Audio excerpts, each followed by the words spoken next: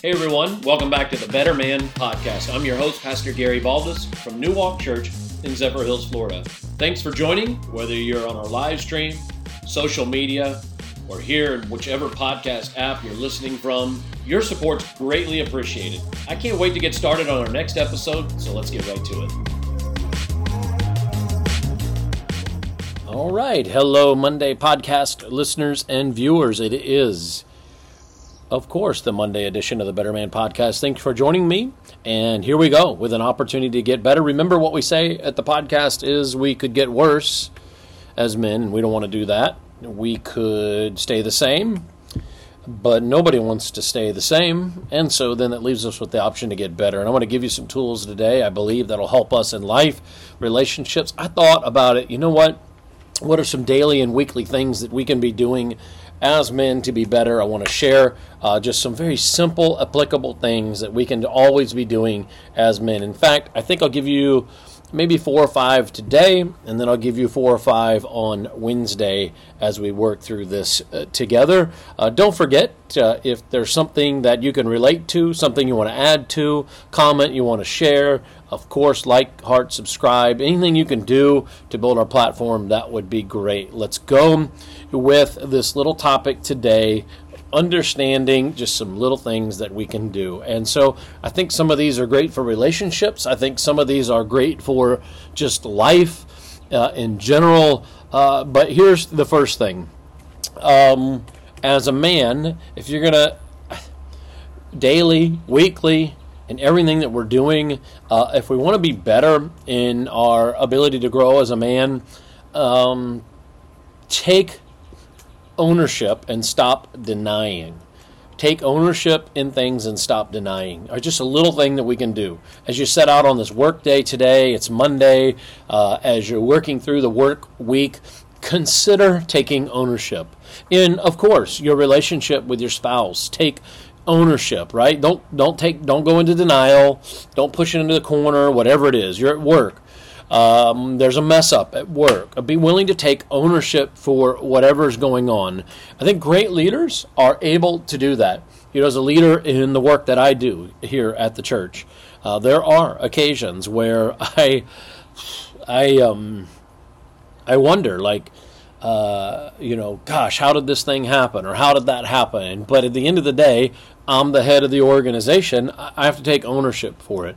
And so you do as well. Like, really, if you think about, if I have all these employees or whatever, volunteers, people at the church, they all roll up to me. And so if there's a problem, I'm a part of it at the end of the day.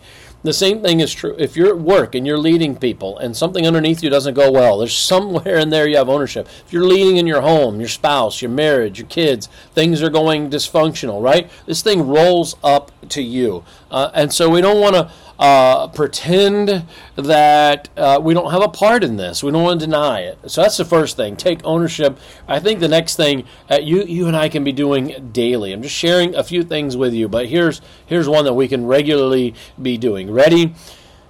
Approach today, on this Monday, approach this week as others first. Others first. When you get home tonight with your family, how can you serve in your family? How can you put others first? What can you do to say that others have the opportunity to invest in that? That's what we're doing, right? If we're men, if we're great men, we're spending time in our life constantly investing in others. There was an old saying out there for years, and it's great. It just says, I am second, right? Look, I have this thing that says, no, I am third.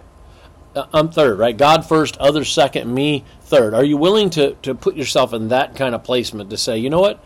Actually, I'm going to be a servant of God and servant of people along the way. We're developing this mindset, this approach of servanthood. What do you have the opportunity to do at work?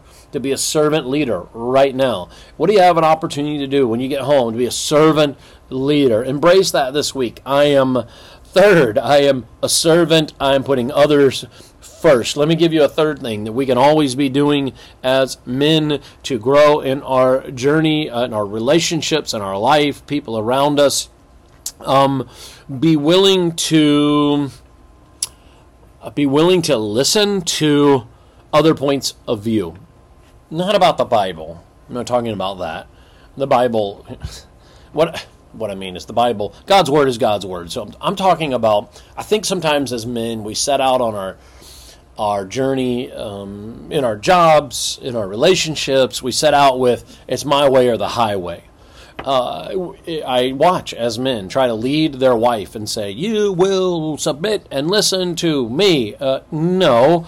How about we also pay attention to what's going on with others? Are you in tune with others in your home and what's going on? Do you care about what's going on? I think so many times, not only are we not caring about others' points of view, and this kind of ties to the last point about caring about others, but I think sometimes as men, we want to shove our point of view on everybody. It's my way or the highway. I think one of the things we can do, like in the work environment, again, in our families, is be willing to say, you know what, I need to hear the struggle. I need to hear the hurt.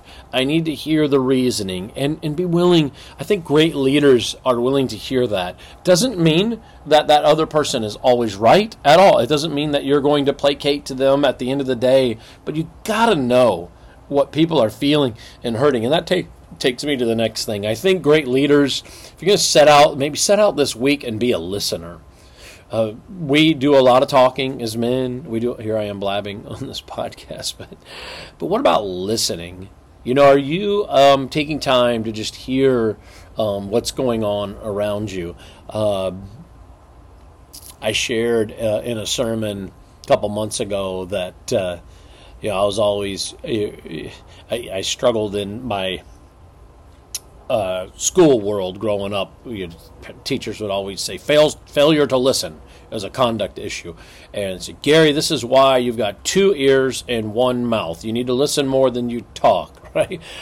This is a struggle for a lot of men, listening. I'm talking about active listening, where I really care and want to know more about what this person has to say.